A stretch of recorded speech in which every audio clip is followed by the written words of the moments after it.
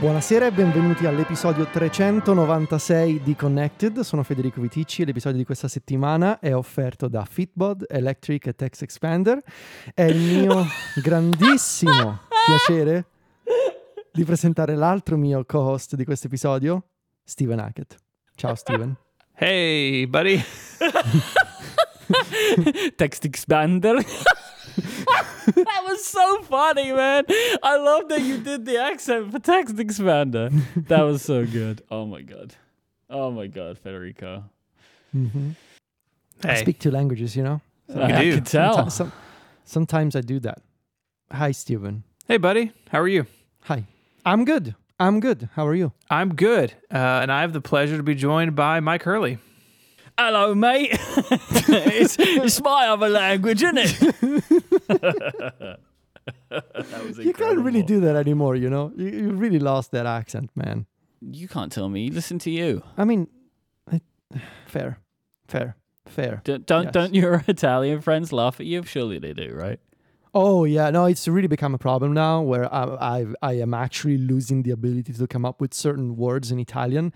And really, it's come up a lot lately when I'm sending messages because I'm realizing, thanks to Silvia, who actually notices these things, that the way I structure sentences in Italian is wrong because I'm structuring them in English.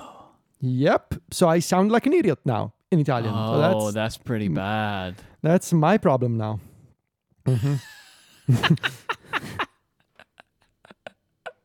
You're really stuck now in the middle.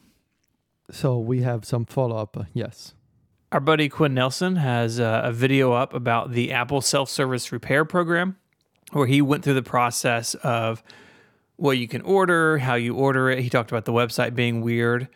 Something that I didn't know because I actually didn't complete a parts order.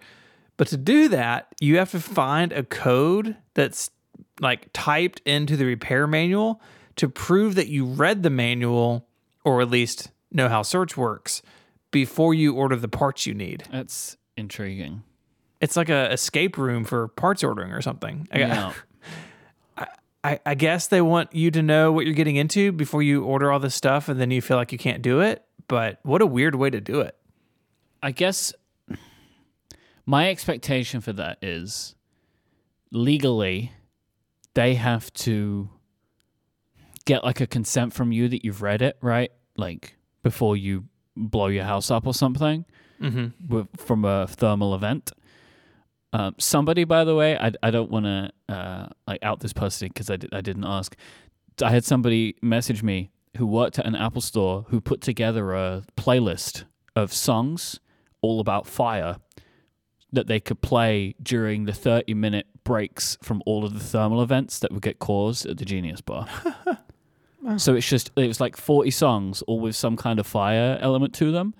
And they shared it with me, and the icon, like the image of the playlist was an Apple store with smoke coming out of it, like an actual one. I don't know what that was from. But yeah, they would just play this in the back while they were waiting the 30 minutes for the sound to do its job. So anyway, my expectation is that, like, from a legal perspective, they need to get it to a point where in court there's nothing you can do. Like if you went and found the code, like you've done all the work, right? Like as the person, that like Apple has no, like you have no legal recourse against them at that point. Would be my expectation, right? Like they're just trying to cover their butts.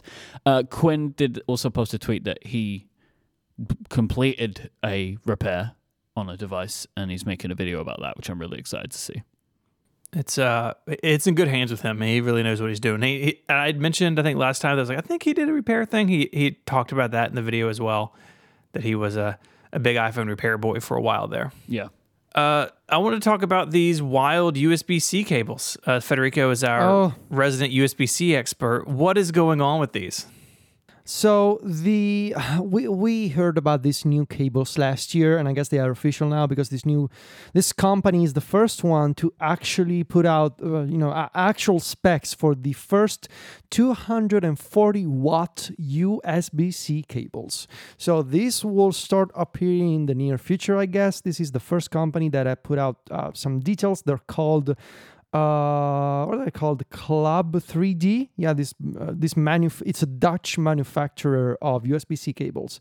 So the idea is you're gonna get these cables soon enough in the near future. They're gonna charge your devices super fast at 240 watts. Now, none of this matters right now, because there are no devices on the market that support 240 watt charging via USB-C.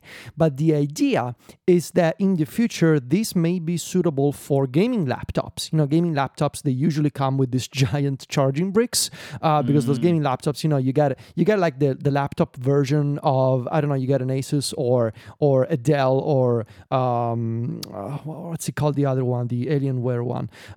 Anyway, you get one of those laptops that have a 3080 inside, for example, and they run super hot, and they also require a ton of power. So the idea is with these cables, you may not need to have the giant separate charging bricks for those laptops. You can get just this kind of cable that charges your laptop super fast. Now, no existing devices can use these cables yet. No smartphone, no laptop, no computer, nothing. But the theoretical potential is there. Now, this company specifically is going to put out, and this is where the complications arise, of course. USB being USB, it's going to get complicated because this company alone, so this first company, has already announced 3 versions of this cable.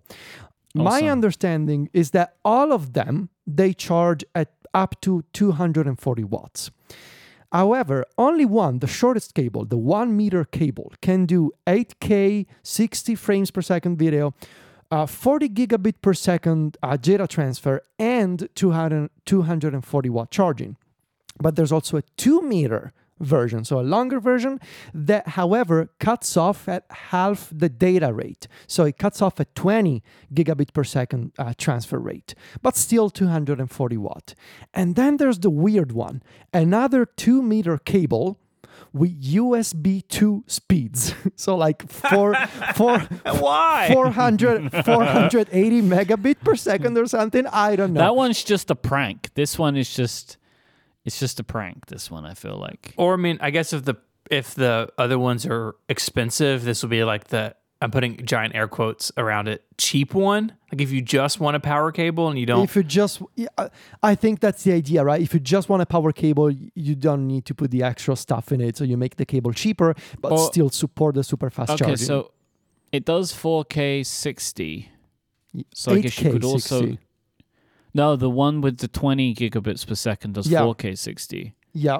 Yeah, so I guess it's that one is just for, I don't know, power or more simple monitors or whatever, right? Because I would say that 8K is maybe a bit much, The thing is, the USB Implementers Forum, the USB Consortium, is going to, of course, allow manufacturers to mix and match specs for the upcoming USB. I think this is called... What is wrong with these people? This is the USB 4 standard, I think, and they're going to allow, manufacturers to mix and match different specs, like Club 3D have done. But potentially good news... This time they have official labels and stickers that they will put out on, and logos that they will put on cables. So there's like an official graphic for 240 watt cable, 240 watt charging brick, 40 gigabit per second data. They have like these little cute stickers now. And maybe that's gonna fix everything. Maybe not, because I am sure... I would wager lots of money right now that they will change the standard at least twice over the next 2 years, as it happened before with USB 3, then USB 3.1, then USB 3.2. So it's going to happen again, but long story short, this super fast charging is coming, and maybe in a couple of years, you can buy a gaming laptop that doesn't require a separate giant brick anymore. And you can use it and charge it at the same time, maybe. Maybe. You can play lucky. Elden Ring and you can play GTA 6 and charge and play at the same time. Steven's favorite. Steven's favorite. We don't know. He's waiting for that one. I've got a t-shirt on sale. Congratulations. I would like people to go check it out. So can you explain it to me? Oh, it's about the Lisa. Yes. Local integrated software architect. Oh, I just got it. I'm sorry. I didn't know this until I saw the T-shirt. I didn't get it. I didn't know this was a thing. Like the blah blah blah blah blah blah blah, whatever you'd call it, local integrated software architecture. Mm-hmm. That's a backronym, right? Oh, for sure, because Yeah. it was really named after his daughter, but it took him years to apparently admit that, which is terrible. But yeah, so this is it's honoring the Lisa. So it's got some line art of Lisa. It's on the shirt does not have a pocket, but it's printed like on like where like the chest pocket would be. Comes in a couple different colors. I'm a big fan of the Black Forest tri-blend, like the black and green. I think looks really nice. I kind of wanted like early 80s vibe a little bit, so I did that without being sort of obnoxious with the colors. And I'm really pleased with how it's come out. What I like about this T-shirt, because Stephen was sending this to me, I heavily encouraged him to do this, so please buy it, because otherwise this is partly my fault. What I like about this T-shirt is it looks like the shirt you would have been given if you worked on the project, right? Like if you made the Lisa, they would have given you one of these. So pretend like you made the Lisa and buy this T-shirt. There you go. Yeah. There you go. Yeah, there'll be a link in the show notes. And in my post on 512 about it, I talked a little bit more about the name and how it basically came out like years later, like I think in Lisa's book, like a story about being with her dad. And I want to say it was Bono, some musician. And he was like, so the computer was named after her, right? And he admitted it. But yeah, they sort of had a backwards engineer, local integrated software architecture. Another example from the time period was let's invent some acronym, Lisa, which is very good. Oh, wow. That's a bad burn, right? Like that's rough. It's pretty awesome. That's rough. Mm-hmm. Also, local integrated software architecture sounds like it could be a connected title. A little bit. We have that history, right, of the 4-word titles. Yeah. So yeah, they're for sale through May 12th. So I'd love if you'd go check it out. I'm really proud of it. Did you both buy a shirt? Yeah, I bought the green one. I'm buying it right now. There Thank you you. go. I bought the green one, so get off our case, jeez. I'm not sure about the color myself, actually. I don't think green is a good color on me. I think you'd look good in the red. I think Can so you imagine too. if he's like, I hate red? Or orange. I think orange is also a good color. I wanted the orange too, but I ended up going with green. Although the red one speaks to me. Yeah, I'm going with the red one. Awesome. Okay, Thank you. done. Do you go tri-blend or cotton, Federico? Tri-blend always. Always. Mm-hmm. I'm wearing a tri-blend Cortex shirt right now. I'm wearing the Tiny Heads tee today. Seriously, I am, yeah. I wear it a lot when we record the show. Do you? Yeah, just as like a haha to all the listeners who tell me they want one but didn't buy one in the first place, so they're never going to get it. This episode of Connected is made possible by Fitbod. Between balancing work, family, and everything else that we all have going on, it can be hard to make fitness a priority. What you need is a program that works with you, not against you, and that's why you need Fitbod. Fitbod is this awesome app, and it uses algorithms and intelligence to learn about you, your goals, and your training ability. And it takes all that, and that information, by the way, changes over time as you grow in your fitness program. And so they craft personalized exercise plans unique to you. That makes it incredibly easy to learn exactly how to perform each exercise because they have these HD video tutorials. So you can see somebody doing the exercise that you're getting ready to do. Most of them have more than one angle even. So you can really make sure that you're doing what you're supposed to perform the exercise safely. Personal fitness isn't about competing with other people. You don't want to look to others and try to stack up against them or do what they do. What you need is something that works for you, and that's when it really sticks. That's when you start seeing the results you're looking for. So Fitbod uses that data to create and adjust your dynamic fitness plan. You have instant access to your own personalized routine in the app so you can make progress on your goals from anywhere. I've been using Fitbod a whole lot this year, and I've been super happy with it. So the way the algorithm stuff works is it lays out your routine for the day, and it knows your previous exercises. So if you did like shoulders and back yesterday or 2 days ago, it's going to let you recover those. And maybe you're going to do lower body stuff today. And you can change all that. You can tell it what equipment you have. And if you buy a new piece of equipment, you add it to Fitbod and it can start to incorporate that in your workouts. It's all really, really cool. Everyone's fitness path is different, which is why Fitbod does all of that work to customize things exactly to suit you. They make sure to learn from your last workout so your next one will be even better, whether you work out twice a day or twice a week. The app is so simple to use. It has this awesome, fantastic new design, and it integrates with the Apple Watch, Wear OS smartwatches, and apps like Strava, Fitbit, and Apple Health. Personalized training of this quality can be expensive, but Fitbod is just $12.99 a month or $79.99 a year. But you can get 25% off your membership by signing up at fitbod.me/connected. So go there now and get your customized fitness plan. Fitbod, Fitbod, fitbod.me/connected, and you'll get 25% off your membership. Our thanks to Fitbod for their support of the show and Relay FM. Apple has released more details about their in-person portion of WWDC this year. So this is coming from Apple's website.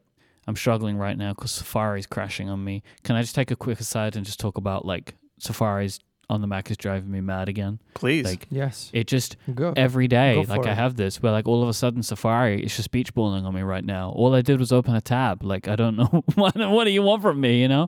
Or like I have this thing where, I don't know if anybody else has this. I open a tab and I type something in, right? Like, you know, you use like the search. I press enter. It loads the content, closes the tab. It does this to me multiple times a day. I don't know why. So like I say like, I want to search for like Federico Viticci and I press enter and it opens the Google search and then immediately closes the tab.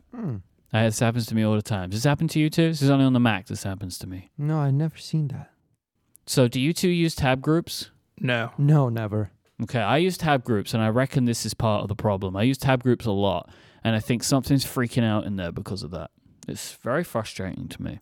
I have to force quit Safari now, so we just give me 1 second, all right? I'm getting there. I'm trying my best, you know, but this is nothing to do with This me. is great content. I love it. I'm vamping. All right, so now I'm going to open the link again. Okay, we're hosting a special... Nope, we already got that part.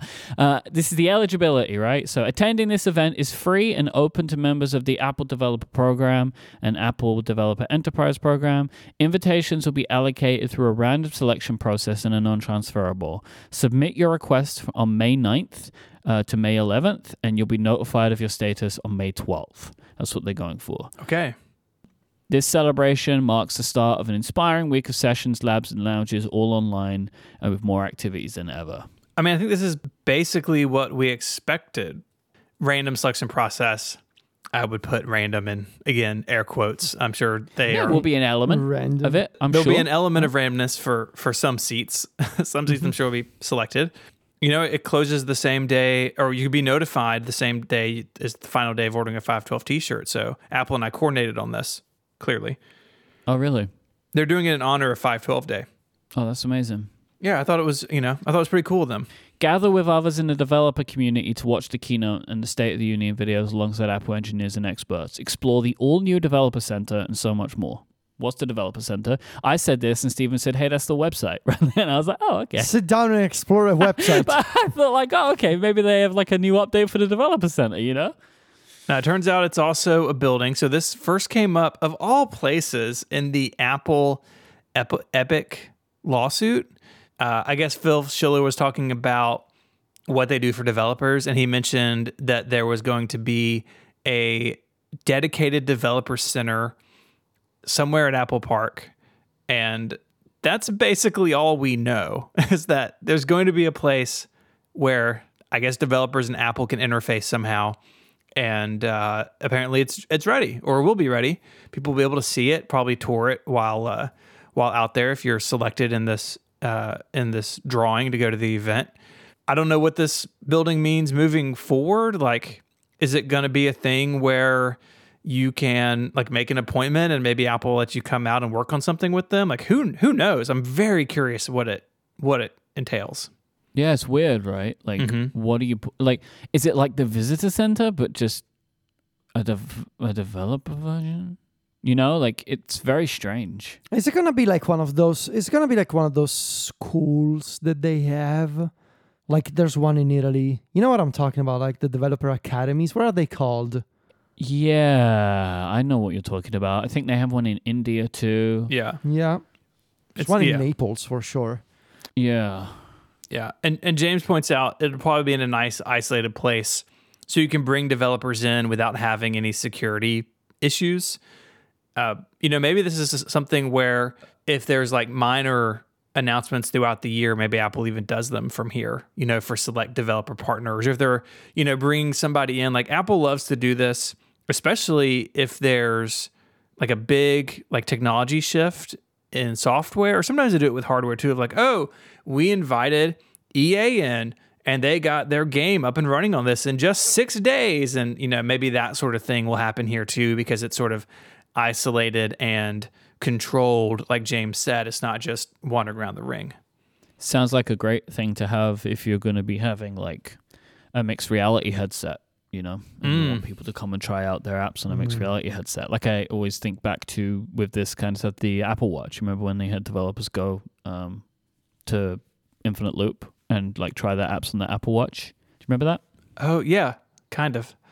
Yeah. So like they had like a time period from when it was announced before it came out, where select developers could apply and go to Apple's, I think it was Infinite Loop then, and you would get time with Apple over a few day period, and you could run your apps on their test hardware for the watch. So this is the kind of thing I expect that they'll do.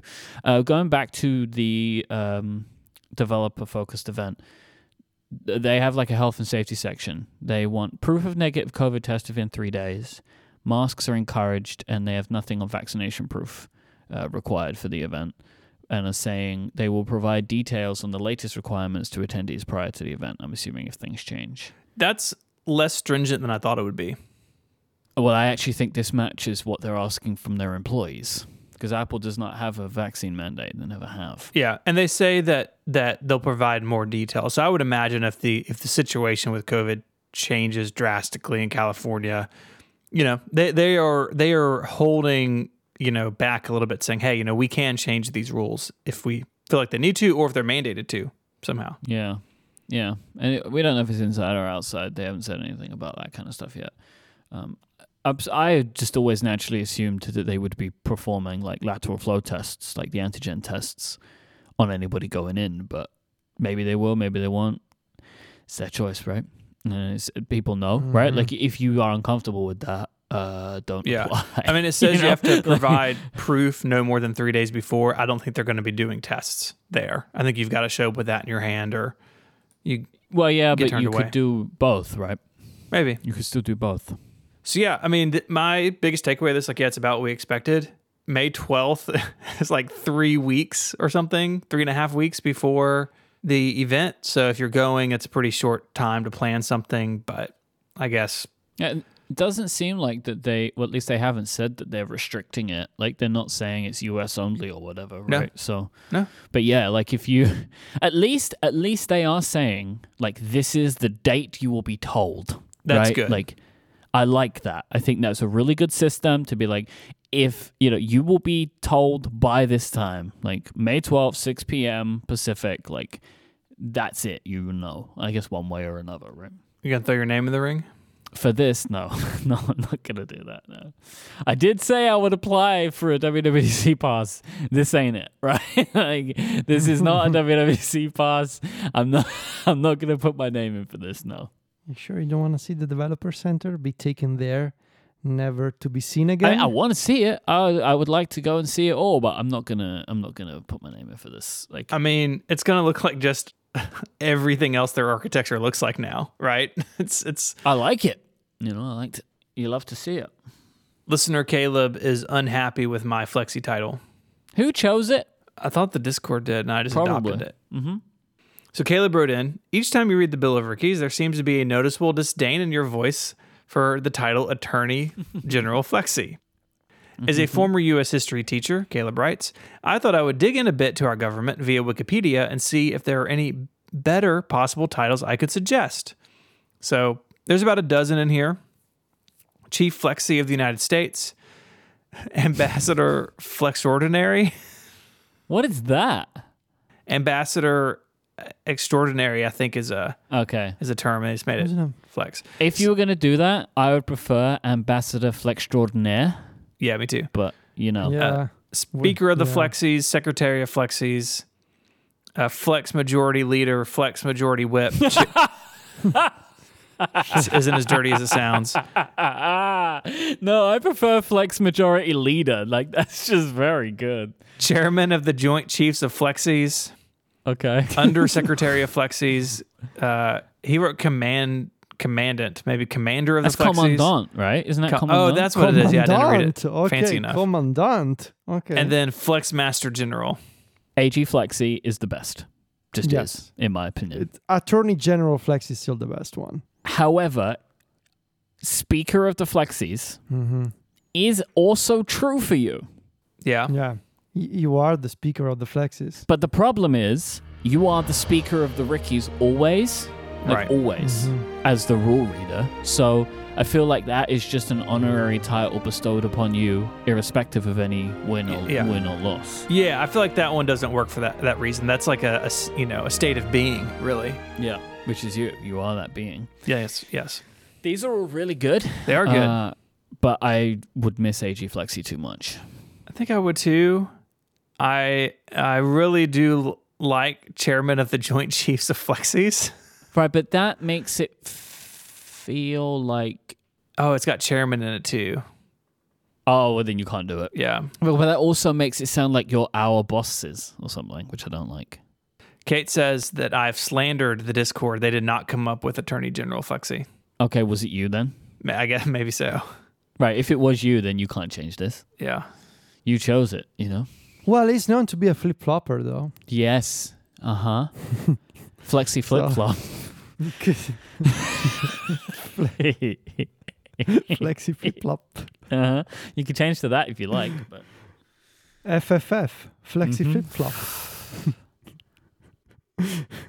These are all good, but I think I'm going to stay put. I feel like Attorney General Flexi, has the momentum behind it. it also, I don't know, because I like a good 80s vibe, like AC Slater. You like AG Flexi, I like Yeah, that too. exactly. AG Flexi. I don't know. It also reminds me of those TV shows like NCIS or what's the other one, like CSI. Let's talk to the Attorney General. I don't know. It just feels It's perfect. very, very American. Get the Attorney General on the phone. Crimes have happened. Crimes of passion. Yeah. So thank you, Caleb. I appreciate you looking out for me and for our government, but I think I have to pass on the suggestions. Our government, the three of us? I mean, Caleb and I shared government. I'm assuming he's American as he taught U.S. history. I mean, so I don't think U.S. history is being taught in other countries. Cannot be a Frenchman teaching U.S. history? Why not? This episode of Connected is also made possible by Electric. When leading your small business, it's not all glamour. In fact, sometimes it's a matter of spending hours trying to find that laptop lost in the mail for a new hire or dealing with some other technical emergency, which you're well equipped to deal with, but maybe you just don't have time anymore. The team over at Electric know small businesses, maybe like yours, then they face these challenges. That's why they've solved this problem for you by operating as your IT department. So instead of spending time sorting through unused application licenses, setting up employee laptops, and answering never-ending IT questions from your team, you can focus on building your empire. With Electric acting as your IT department, you can get back to what you're good at. Plus, you get a really cool IT platform to see and manage everything. Delegation is so critical in a small business. It's really hard to do. I get it. Mike and I have had to do a lot of it at Relay over the years. Something I was doing in the beginning may just not make sense for me to do anymore. And having a team like the folks at Electric to take this over for you is a huge win. For Connected listeners, they are offering a free pair of Beats Solo 3 headphones for taking a qualified meeting. Just go to electric.ai/connected. That's electric.ai/connected. Go there now for your free pair of Beats Solo 3 headphones for scheduling a meeting. Our thanks to Electric for their support of the show and Relay FM. So I was on one of my favorite web blogs, 512pixels.net, yesterday, and found out... He's got a t-shirt for sale. Yeah, it's all right. And and, and found out that 1Password 8 for Mac had been released to the public. I feel like I'd forgotten about this for a long time because I wasn't using the beta. Because I don't know why. I know you two both were. I would not use a beta of my password manager. That freaks me out a little bit as a thought. I don't want things like that going wrong. And I just wanted to ask the two of you a little bit, like what your experiences of 1Password 8 have been so far. Pretty just fine. I actually really like it. Okay. I love the new system-wide thing with the autofill, with the command shift. Space? That floating like universal search thing. That I actually really like. I love the design. It really works for me. Yeah. Steven, what do you like? Yeah, the design is nice. I think the universal autofill is one of the best features in 1Password 8. So to flesh that out a little bit. Basically, it puts 1Password at the OS level. So say you're trying to sign into Zoom, you can invoke 1Password, and they're doing a bunch of stuff in the background to know what application's in the foreground, and it can bring up, these are your Zoom logins, and you can autofill it from anywhere. It used to be that was just trapped in your browser. Now it's across a bunch of different apps on the Mac, and that's pretty awesome. So this isn't officially supported like it is on iOS. Right. macOS doesn't have a mechanism as far as I'm aware for third parties to do this on the Mac. And so they've kind of worked through the accessibility angle to understand what's on the screen, to figure out where the fields are, and to fill it. It's clever. I wish Apple had a more sustainable way for that to happen, and maybe they will. But yeah, this is what makes me laugh. This sort of they put all this work in, and then in 6 weeks' time, Apple's like, "Hey, we've brought this feature to the Mac," but maybe not, though. I don't know. Maybe definitely possible, but they're going to have users, I guess, on Monterey for a while. So even if Apple offered it, I'm sure they wouldn't mind having it there for older OSs. And this also might exist. I don't know, but maybe this will exist on Windows too, right? For 1Password. Mm-hmm. Yeah, I was a little bit confused by this universal autofill thing at first because I thought that they sacrificed the menu bar app, 1Password Mini, for it.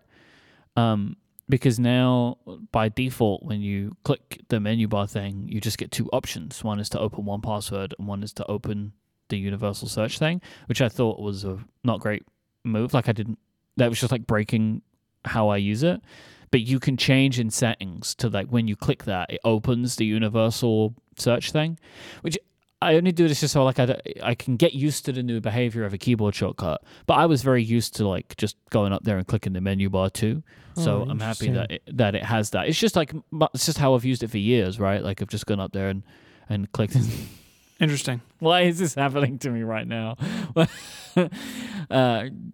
yeah, so never mind. The Safari extension doesn't follow the theme color of macOS. This is very upsetting to me. I'm sure it's a bug. They'll work out. Well, I mean, now it's their colors, so I don't think it's a bug. Oh, that's no good. They've branded it. It's now a little 1Password icon with the silver and the blue. Do you not use the extension? I use Chrome. Oh, yeah. Of course you do. And I never use dark mode on my Mac, so that's why I didn't notice. Yeah, there's that too.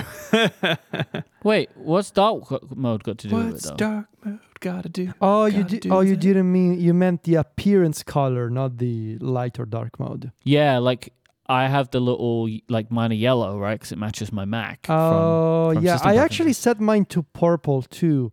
I didn't notice that. So now I've got the little, everything else is yellow up there except 1Password. And I'm like, come on, 1Password. Right. Well, it's the 1Password blue though. It's the branding. No? But I don't, I mean, yeah. Yes. But everything else that I have follows the theme color as a system. So I would just prefer if they did it that way, but they haven't, so whatever. Okay. I mean, obviously there was so much hullabaloo, right, about the Electron stuff.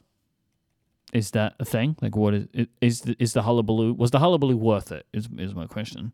I should disclose they are a ongoing sponsor at Mac Power Users. So there's that. I think, and we've talked about this on the show, I think that the argument about Electron on the Mac is kind of dumb. I think it's really an argument about how those apps are implemented. Yes. 1Password, yeah, like a discerning Mac user is going to know there's something different about it, but it mostly looks and works the way that you would expect. And that wasn't true in the early betas. We should say 1Password 8 on the Mac has been in beta since the fall, I think. It's been a long time. A long time. Yeah. And they spent a lot of that time, rightfully so, fixing a bunch of those weird UI things. You can tell, but I don't think it's a big deal because it continues to work the way that it did. You can, like you said, you can even revert the menu bar item back to the old method if that's what you want. You can still use it in your browsers. I mean, and talking with them and reading through their stuff, like if all you do is like basically just use it to create passwords and save passwords in your browser, you probably don't even see the app all that often. I mean, the app looks better.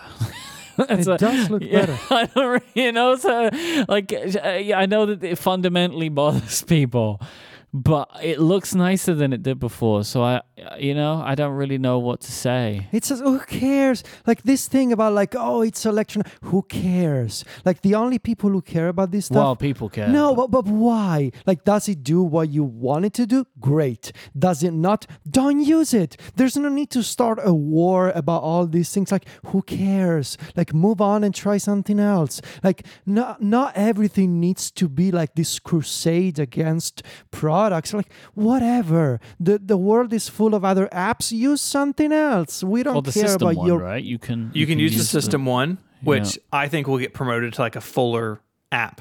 So it's just being a preference pane sooner rather than later. Now there's a big debate. Like, no, I don't care about the debate. Use another password manager.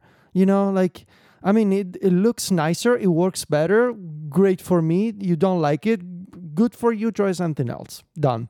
I've tried those other ones, and I still think 1Password is the best solution out there. I think it's better than the system stuff because it can do a lot more, including it now has support for creating and using SSH keys, which is really cool.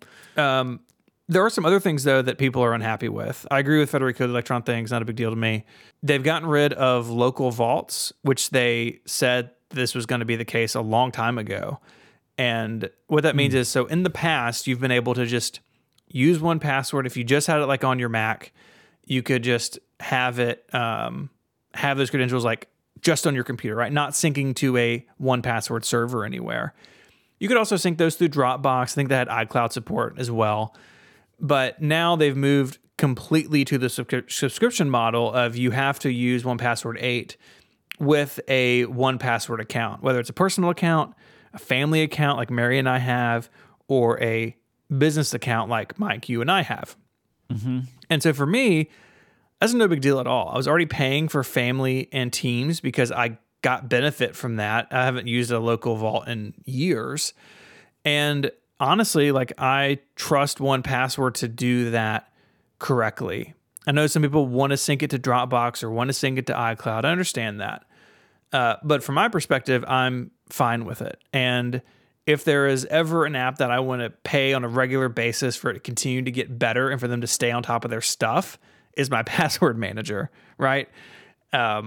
Because they can, with that, continue to do what they do. And even a company like 1Password, which is taking a lot of funding, yet something else people are mad about them, I'm still fine. I pay it yearly. I just paid my family's one like a couple of weeks ago. I mean, this is the way it's been. This is the way it was always going to go. And they announced it a long time ago. And again, if that doesn't work for you, there are other solutions, including Apple's own that uses iCloud. But for me, I want and need the features that those plans give me. So like at work, Mike and I have a vault that we share. We have a vault that we share with some of our contractors. And then I have my own personal vault that you can't see, but it's in my Relay account, right? It's my work stuff there. Me too. Mm-hmm. Same thing, secrets, just to keep between me and my computer. Same thing at home. I've got a vault. Mary has a vault. We have a combined one.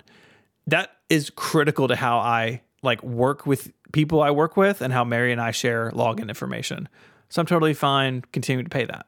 I do understand that one a little bit more, like, because I can imagine that there are maybe, I mean, I'm sure there are some customers who not necessarily just don't want a subscription service, but just don't ever want to sync this stuff in the cloud.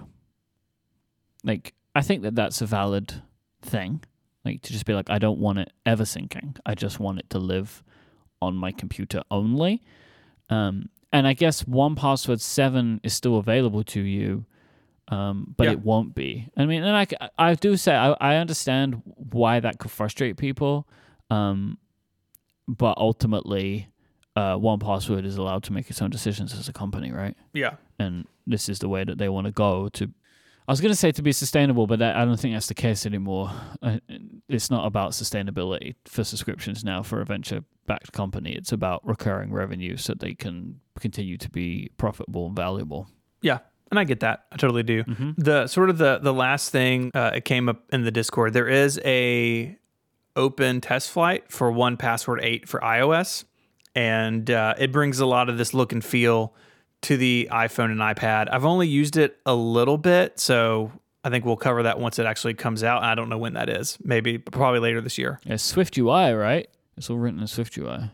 I have read that. I'm not positive. It updates the iOS app to look and feel more like the Mac app, and I think their goal with moving to Electron and uses Rust as their backend stuff is to keep 1Password updated more frequently and more evenly across all these platforms, right? So if you ever use 1Password on Windows, like, no offense to the people at 1Password who work on the Windows app, it's not great. Like, the Mac version was way better, and now with this, all of their customers will experience a similar workflow, look and feel, feature set across all the platforms. And that's important because they are serving people in all sorts of different markets now, not just us fancy Mac people anymore. It is Swift UI and Rust. Okay. Is the current version of the iOS app. Rust is a multi-paradigm general purpose programming language. I would hate it if my vault was filled with Rust, because then it wouldn't open and I wouldn't get my passwords anymore. Yeah, maybe that's what happens. Like, maybe the old app was built on Metal and now it's been replaced with Rust. So 1Password 8. If you're using 7, go check it out. I've been impressed with it. Yeah, I ran the beta a long time. I definitely had that thought, Mike, that you mentioned, like, maybe I don't want my passwords in a beta, but it was solid in the beta, and the release version is good too. Yeah, for me, it just kind of felt like something I wasn't excited enough that I felt like I needed to check out before they were ready to say it's done. Yeah, totally. Like, I was just fine with, like, just waiting. And then, but as soon as it came out, I was like, great, I want to go get it, because I think visually it looks really nice. Mm-hmm. But I will tell you right now, I will just say this again. Maybe I'm not discerning enough, but if there wasn't that whole hullabaloo, I would never have known that it wasn't native. Like, I never would have known that it had anything Electron to it. I would not have been able to guess. This episode of Connected is made possible by our friends at TextExpander. Get your team communicating faster so they can focus on what's most important. With TextExpander, your team's knowledge is at their fingertips. Get your whole team on the same page by getting information out of silos and into the hands of everyone that needs to use it. You can share your team's knowledge across departments, so your team is sending a unified message to your customers and isn't spending time reinventing the wheel. So here's how it works. First, you store it. Keep your company's most used emails, phrases, messaging, URLs, and more right within TextExpander. Then you share it. Get your whole team access to the content they need to use every day. Organize it by department, and finally expand it. Deploy the content you need with just a few keystrokes on any device across any apps that you use. It's that easy. TextExpander works on the Mac, Windows, Chrome, iPhone, and iPad. So you don't have to use a special ticketing system when you're dealing with customer support. TextExpander works across all of that stuff. And it's fantastic making sure that everyone is using up-to-date language and up-to-date URLs. That's a big thing that I do with it is I have a bunch of URLs that I need to send to people on a regular basis. Maybe I'm doing membership support. Maybe I'm answering questions from a listener or a host. I have, over the years, built up this collection of snippets to help not only make that go faster, but what I'm more interested in is making sure that it's correct and accurate, that I'm sending the right URL to the right person. And TextExpander makes it really easy to do. It syncs across all my stuff. It's fantastic. As a listener of Connected, you can get 20% off your first year. Visit textexpander.com/connected to learn more about TextExpander. That's textexpander.com/connected. There's a link in the show notes. Our thanks to TextExpander for the support of the show and Relay FM. So as we mentioned earlier in the show, WWDC is coming. And I thought something that we could do is, at this point, as we're about to say goodbye to all of our knowledge of current iOS versions, is to refresh ourselves a little bit on, I said iOS, but I meant just OS, to take some time over the next few weeks. I kind of wanted to look at each version and how it's kind of fared over the last year, and maybe use it as a stage to talk briefly about maybe some stuff that we are looking for or hoping for without too much pontificating so we don't spoil the Rickies. So I went through Apple's iOS 15 page and pulled in some of the biggest features, and I thought I could run through them, and maybe we could stop and talk about anything that you guys want to maybe share some thoughts on these features at all. Focus modes was one of the big things added in iOS 15. Yeah, stop there. We got really far. Yeah.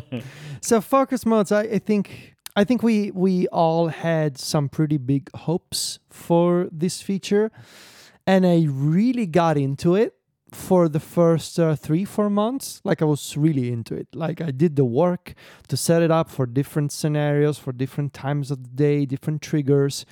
And that was the problem with it. And that was why eventually I stopped using it, and why I also think it didn't really make a dent in how people are using their phones. It requires a ton of work up front. There's a ton of friction on the user to get started with focus mode and to really customize it to your needs. And if Apple, if they continue working on this, meaning if it doesn't go the way of screen time, where it got popular for that year that everybody was talking about, our habits when we're using our phones, digital attention and all that kind of digital well-being, like Apple rolled out the feature and then they kind of forgot about it. So if it doesn't go like that, and I don't think it will, because Do Not Disturb is something more universal, something that a ton of people use. If the company continues to work on this, I think they should really... If they continue to focus on it. Yes. Oh, my God. If they continue to work on this feature, they should try and figure out ways to make it easier to get started. Yes. To make it easier to say, basically, don't punish me if I'm going to set up 5 different focus modes. But even things like copy and paste settings between modes, it's a ton of work to pick every single individual app and every single person and customizing the settings.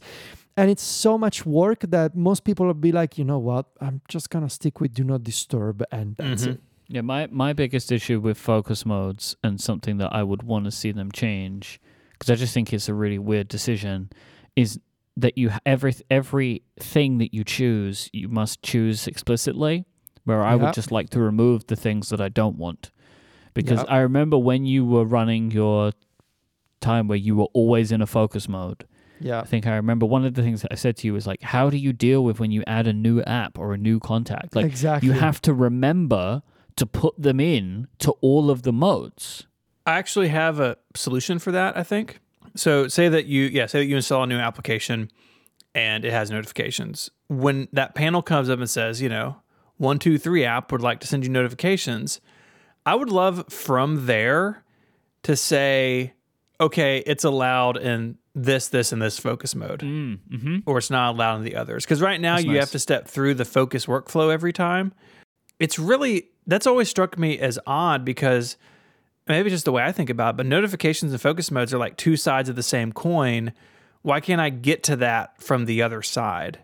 I don't know. It seems so simple to me. Maybe I'm missing something, but I think that would be a nice way to elevate it and make it a little bit easier to get into. Because if you don't do it, then your systems slowly break down over time, right? Because you've installed new things, you have new contacts, whatever, and 6 months down the road, your focus modes don't really do what they were supposed to do, because you've added all this stuff and they are unaware of it. Don't really know how Apple, we're saying these things and they make sense, but practically speaking, how do you fix them? I don't know. But I think I don't put a lot of faith into Apple saying, oh, now it's easier to get started with focus modes because we are using intelligence to determine the apps and contacts you want. And like, that's not a solution because I don't fully trust your quote unquote intelligent Siri based system to determine the apps. But make it easier for me. Like I mentioned, copy and paste up between different modes for the settings that you use. That could be one idea. Another one could be what Mike said of like, rather than include things, start from an exclusion standpoint, sort of like, here's the default, just pick out the things you want to leave out. So that could be another way to build a focus mode.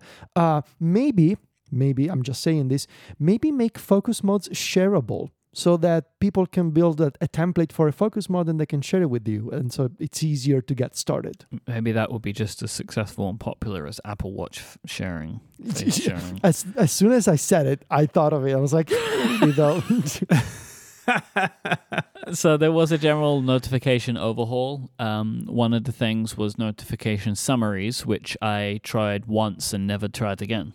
Oh, I've leaned into it. No. Big time. Really? You, sir, you have the floor. I went through, I only have a couple of apps that are allowed to send time-sensitive ones. And those are the ones that stick around for like an hour, I think. And before they end up back, they sort of stick to the lock screen, basically. They don't disappear into Notification Center after you've unlocked the phone. I got a couple apps that do that. It's Todoist and maybe Messages, and maybe the only two. And then I've got some that send me regular notifications like they always have, but a bunch of stuff that like, yeah, I'd like to know what's going on in here, but it's not critical. I've shoved off into the summary, and I've got 3 summaries a day. I've got 8 a.m., so it catches overnight stuff, noon, and then 8 p.m. So it kind of splits the day. And it's worked out really well, actually. So things like Parcel or Test Flight or I'm trying to unlock my phone as I talk and find other examples. But it's just a handful of things that I've moved out into that scheduled summary. You think you know a guy, you know? Yeah, right. So it was redesigned in iOS 15.2.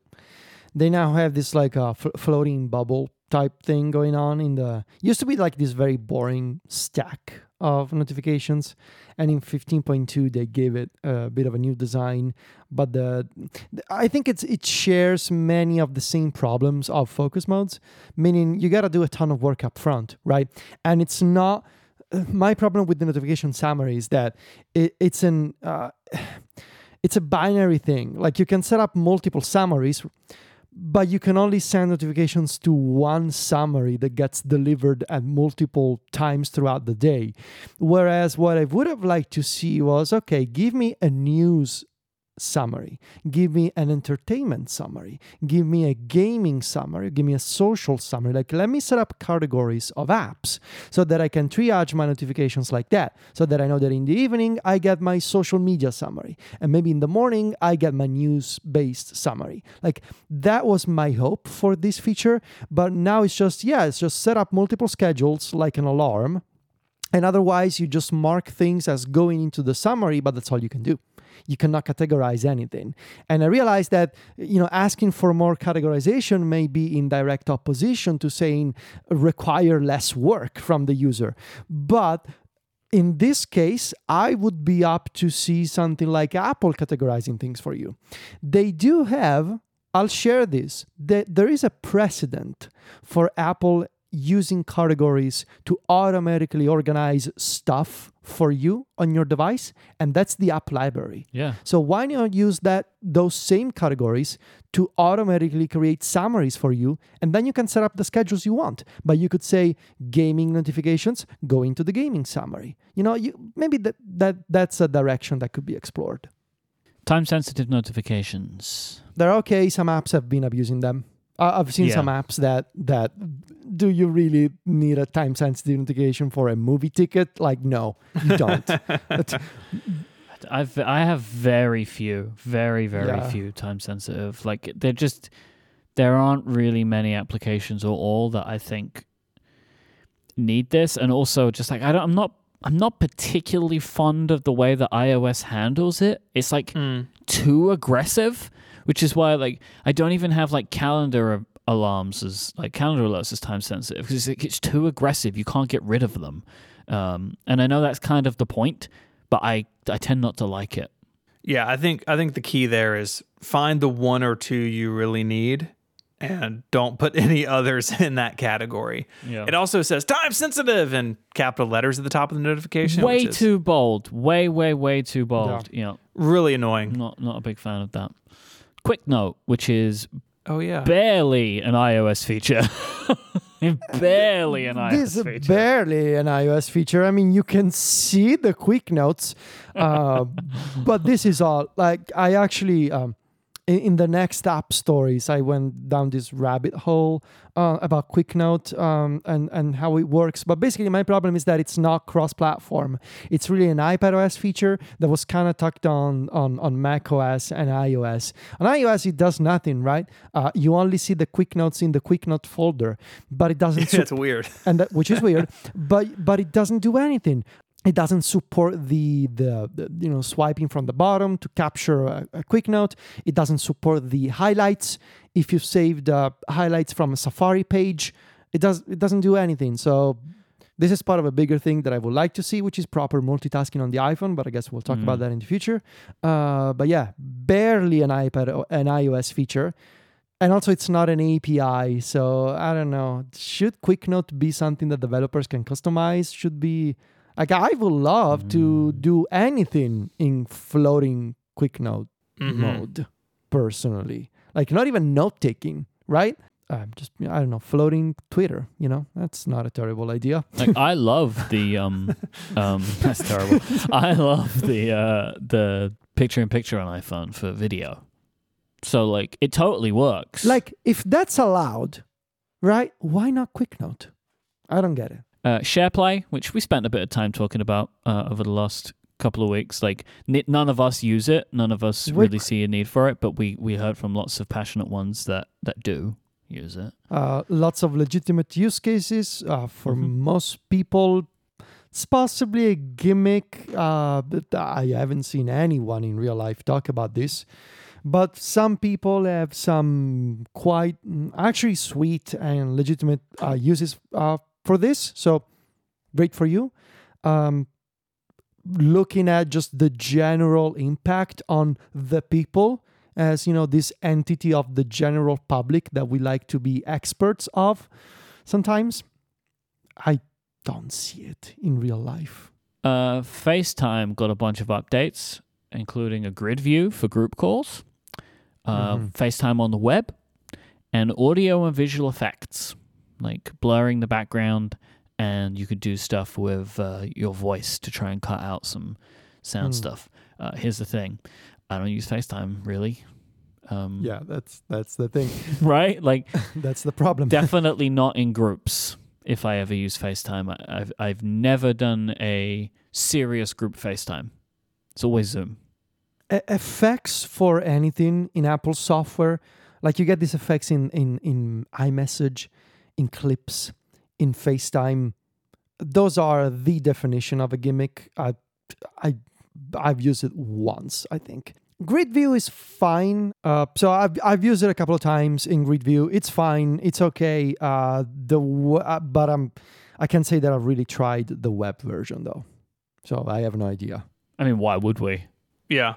Right? Like, why would we? It kind of feels like they caught up to Zoom at the end of the pandemic, and at that point, so many companies have signed up for business plans like Zoom accounts. Like, for example, Sylvia's Dance School. They have a Zoom account, like a business Zoom account, because they do remote lessons when someone is sick, right? Makes sense.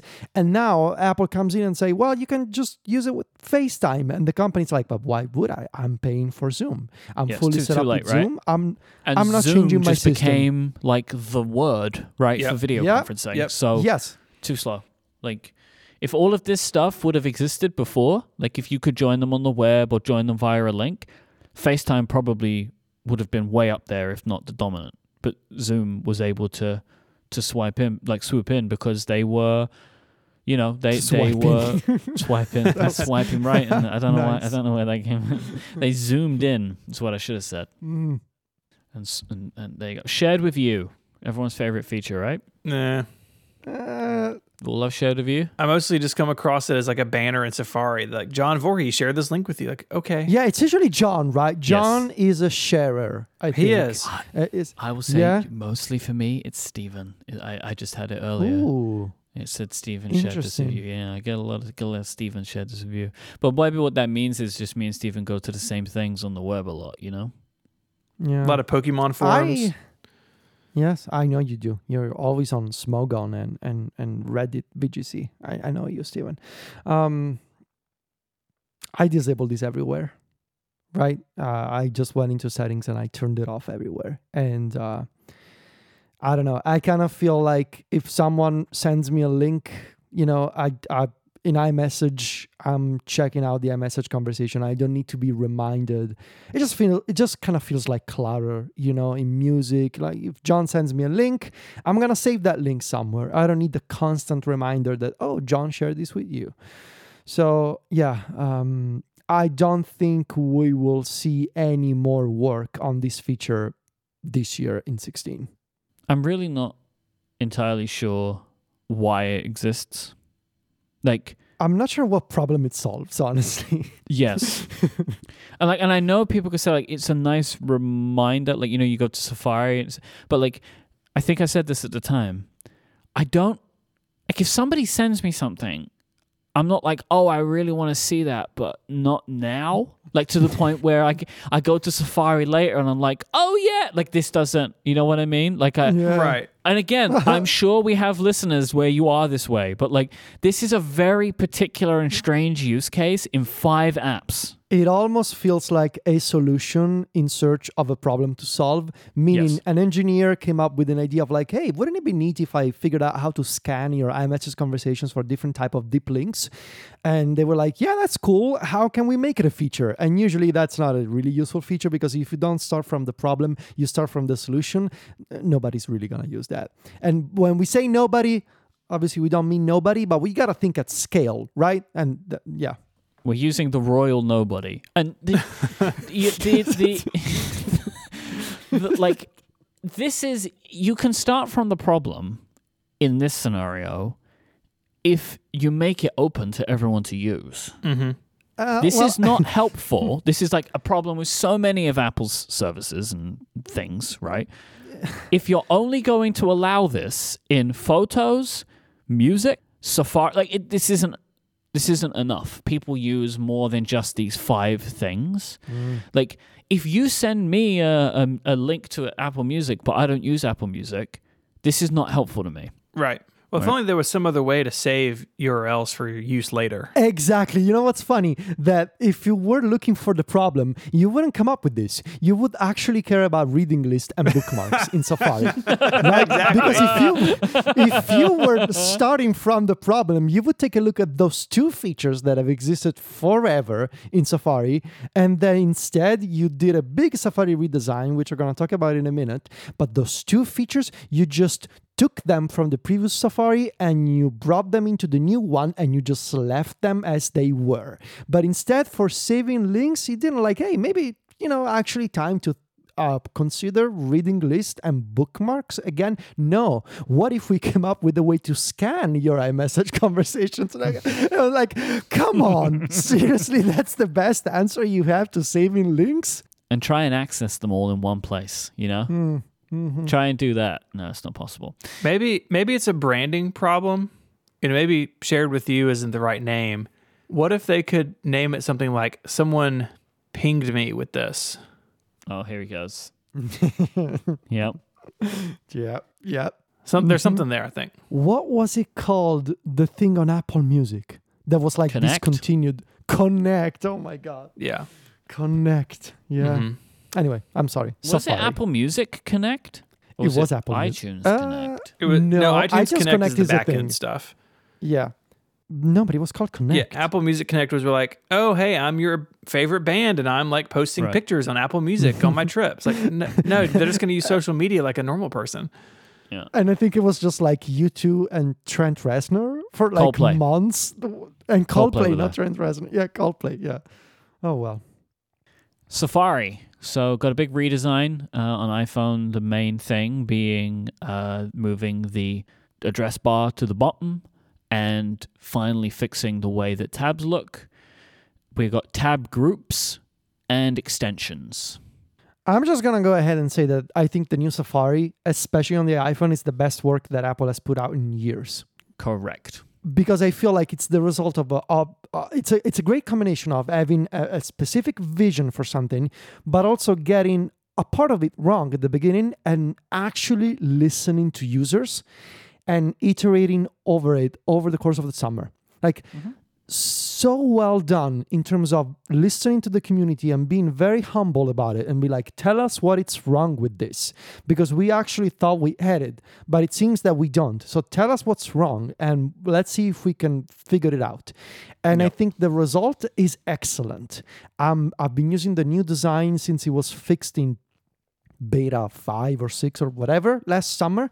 Haven't looked back. Obviously on the iPad I'm not using the new design, so maybe on the iPad side things are a little more shaky, but on the iPhone I think really well done. If anything, it's a shame that this design is exclusive to Safari. Yes. Yeah, more stuff should be bottom centric, right? Especially as these phones get bigger. Why do I have to reach to the top in every other application for stuff? I'm a child. I'm a child. Stop. What Stop. is wrong Stop.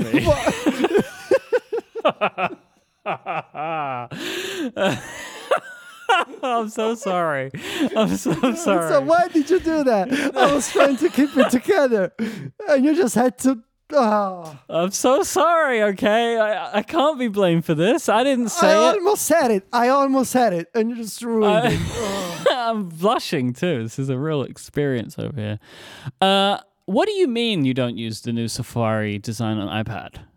Well, I don't use the unified tab bar. I have the traditional design. You know, there's the compact tab bar mode on the iPad. Nobody uses it, really. Okay, but cool. it's there. Because I don't remember this. It's so also I guess- still it's there. there. It's also still there on the Mac. You can turn it on a Mac OS still. Yeah.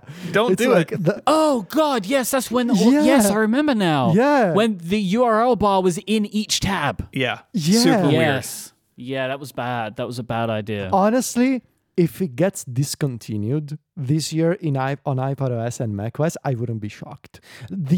I bet that the usage numbers for that UI mode are below 10% of the user base. Like, I wouldn't be surprised at all. Oh God, I just turned it on my Mac. Yeah, this is. It's bad. And you can It's turn rough. like the UI color tinting stuff back on too, but they're separate checkboxes in separate places.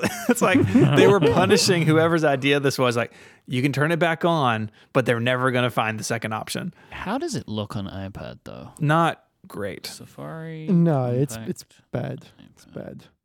There's a section in my review with screenshots. I've only used it for those screenshots. Yeah, it's Turn it not off. good. Not good. Not good at all. I'm looking for that. Extensions is the great part though. Yes, absolutely. Except for, like, if you get really into extensions, the UI to manage them is not great. I wish that it was a bit more like on macOS, where your preferences window can open within Safari. Instead, like, it feels like there's too many tabs involved, especially on the iPhone, where you get this huge list and the huge list gets cut off at some point, and so you gotta click the puzzle icon, manage extensions, and then you gotta go in there, and it feels like a little too cumbersome if you keep too many extensions installed.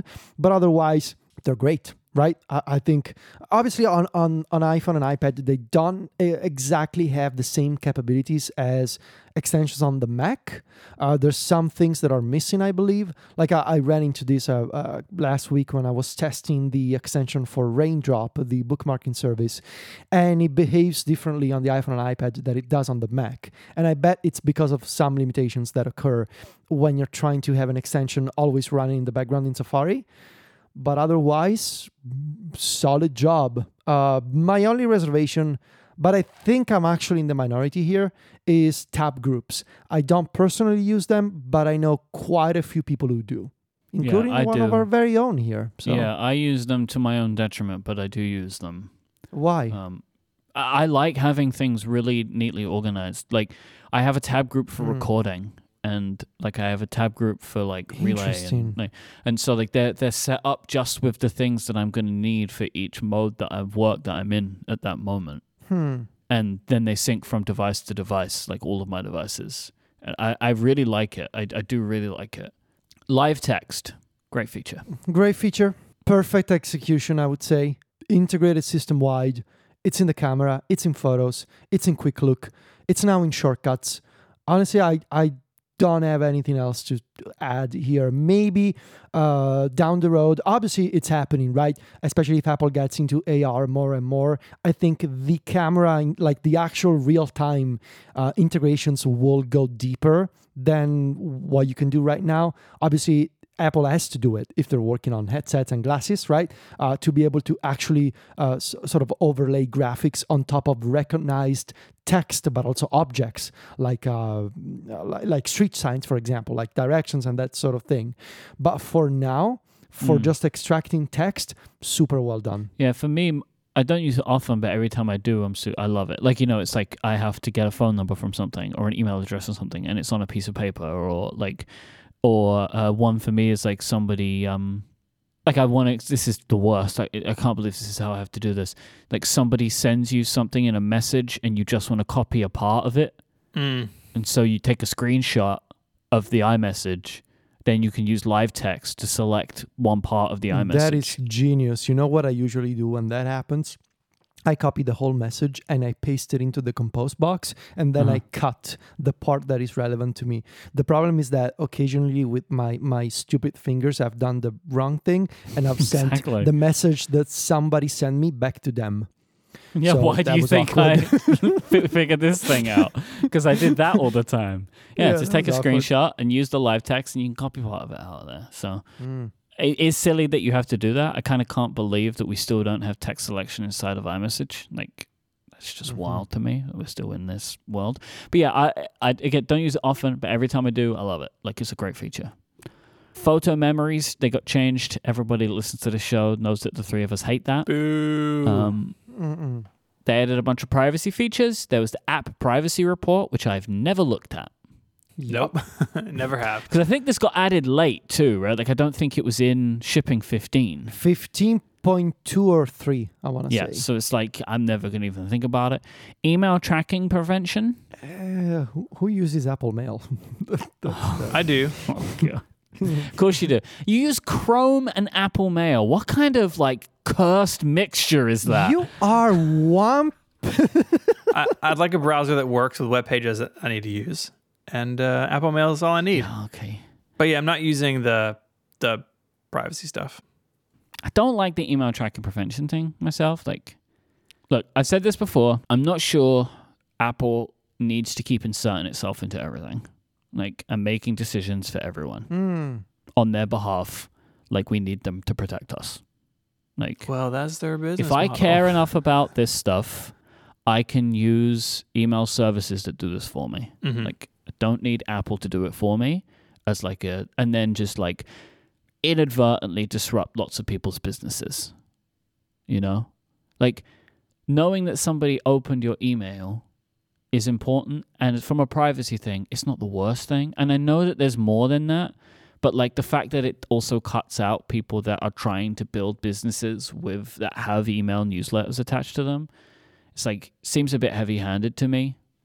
That's my own view on these things.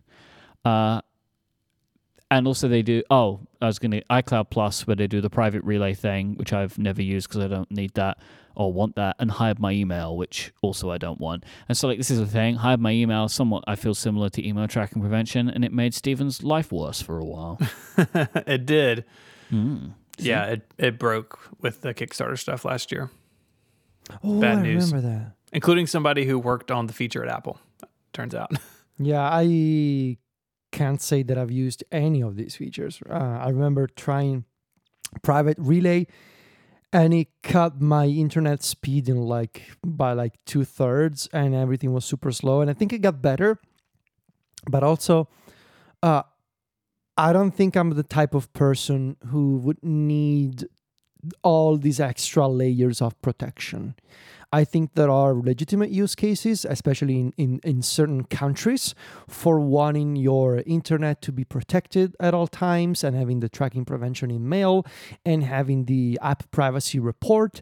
I think that needs to exist, especially in some places of the world. But personally here, I feel pretty lucky in Italy that I don't really need any of these things. And if I would probably just use a VPN for those times when, I want to watch a TV show from the United States, but it's preventing me to do so. I'm just going to use a VPN. I think Apple will continue to ship these kinds of features, but obviously these are kind of the niche additions to iOS, right? People are not installing the next version of iOS because of the privacy improvements. I mean, those are welcome, but you're not rushing to update your phone because of app privacy report, right? You want the new widgets or the new emoji or stuff. Yeah. Question for you. I don't know the answer to this. Email tracking prevention. Do you get asked if you want to enable that feature? There's a splash screen, yes. Yeah. Okay, cool. That's fine then. I feel better about it. That's just so someone can choose, right? Because I was going to say, like, if they don't ask for that, but they do ask for app tracking transparency. So if you ask, but the difference is though. Okay, so the difference is, I'm talking myself through this now. With app tracking transparency, I get to choose per app. With email tracking prevention, it's all email, right? Like if I say, then no one will ever know I've opened their emails, even if people like I trust. Like I mostly turn off. I ask not to track, but not always. I leave that on sometimes because I do feel like in some places we're going to see ads. I would like those ads to be the most relevant that they can be. That's my own preference. If I'm going to see the ads, I at least want the ads to be me. Like on Instagram. Like, yes, I'm talking specifically about Instagram. I didn't ask Instagram not to track. Like, they're going to track me anyway. So I might as well get the benefit out of it. That's my own personal view on this stuff. At least you're going to get the good track, you know? If you need to be... I get the good tracking. If I'm going to get track, I don't want bad track. I want good track. And like most of the time for me, like I say no when it's kind of like to an app. I was like, I don't even know why you're tracking me. So if you're asking me, I'm saying no. I don't like there's an app that I use to check train times, and it was like, why are you tracking me? No, thank you. I'm pretty sure I once installed like a Plex third-party client, and it asked to track me. I was like, wait, I just wanted to watch a recorded episode of the Gossip Girl reboot that John recorded for me on his Plex server, and you're tracking me? Why? John records shows for you? Oh man, all the time. Of course he does. One true John, man. Big Plex buddy. John has a Mac Mini server set up in a closet, right? That is constantly sort of streaming American television to me.